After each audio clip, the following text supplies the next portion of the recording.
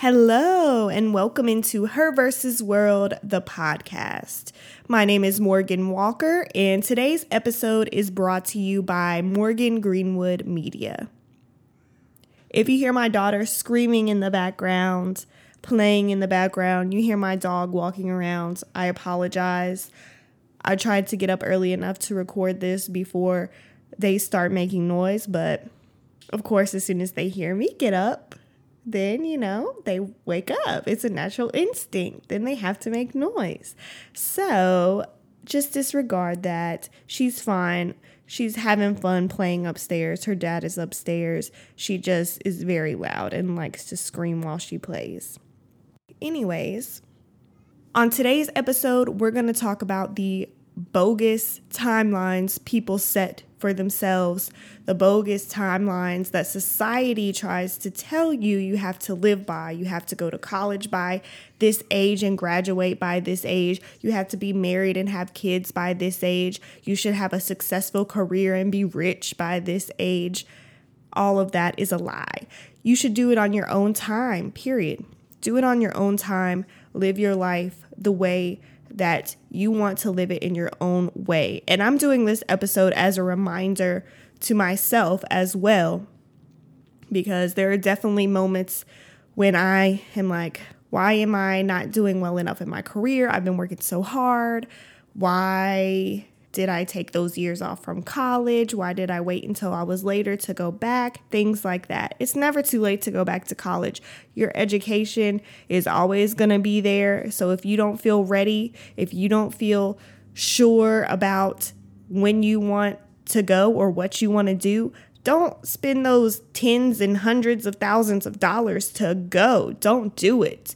It's much smarter to wait and not follow society's timeline telling you need to graduate with that bachelor's degree by age 22 in order to be successful. You really don't. You should make those decisions for yourself. You shouldn't let what your friends are doing, what your friends are saying, what your family's doing or saying, what society and people on social media are doing or saying. You shouldn't let any of that affect the things you do in your life. You should do them on your own time and when it feels right for you to do them. I want to give you guys some examples of people who we see as super successful, but they actually did not even get their start until they were later in age, not in their 20s, not some of them in their 30s, but some not even in their 30s. I think we see, celebrities, and not even just celebrities, but people that we see who are, wealthy or just very successful in their careers or in their lives. They're married and have kids and they seem happy by a certain age, or, they have all these degrees, and we see all these people and we think everything came easily for them or their success just happened overnight. And that's pretty much never the case. Even these celebrities that they call overnight celebrities, overnight successes, they were not overnight successes. It took them years and years of work to get to where they are. And a lot of times it took a lot of career changes in between to get to where they are and to find what they should be doing.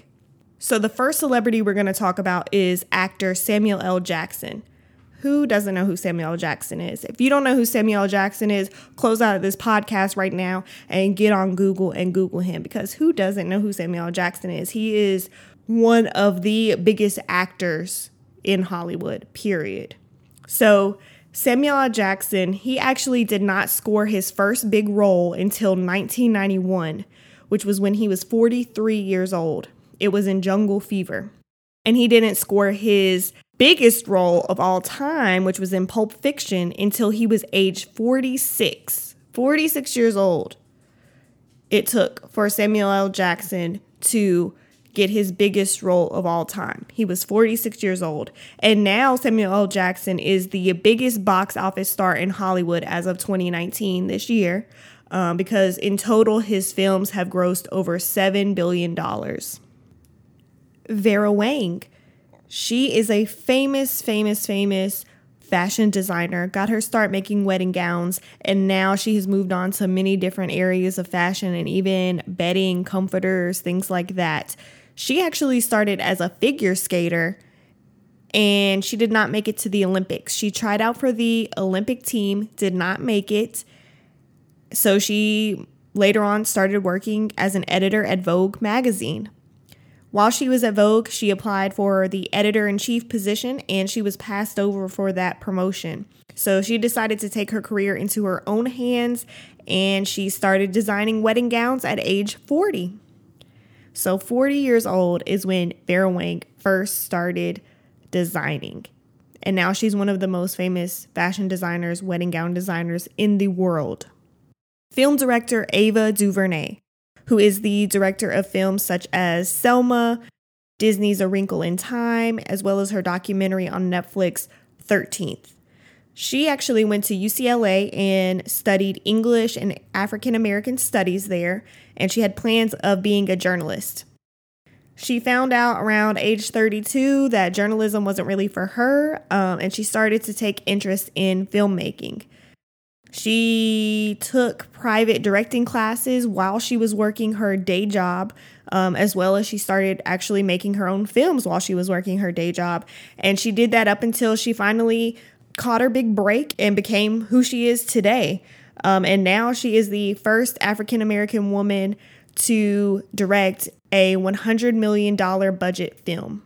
So that shows you these celebrities that we all know and are aware of, Samuel L. Jackson, Vera Wang, Ava DuVernay, they all got their start when they were in their 30s and 40s. It took them years to figure out where they fit in, what they were good at, what their niche was, and it took them years and years of work to get to the point that they are now. So that just shows you may see people that you think are super successful, have everything going in life that you want, but it took them years and lots of work to get to that point. It doesn't come easy for anyone. And no, it's not going to come easy for you either.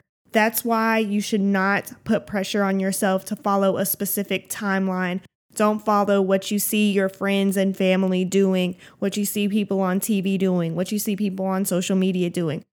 Follow in your heart what you feel is right for you and when you should do it. Just because you see people graduating college at age 22 and then jumping straight into their career fields, that doesn't mean college is for you at that moment. You could be ready to go to college and change your career at 40 years old, and that's perfectly okay too. Just because you see friends getting married and being happily married and having kids, that doesn't mean you should go and marry your no good partner and be unhappy for the rest of your life. Just because that marriage was right for them in that moment doesn't mean it's right for you in that moment.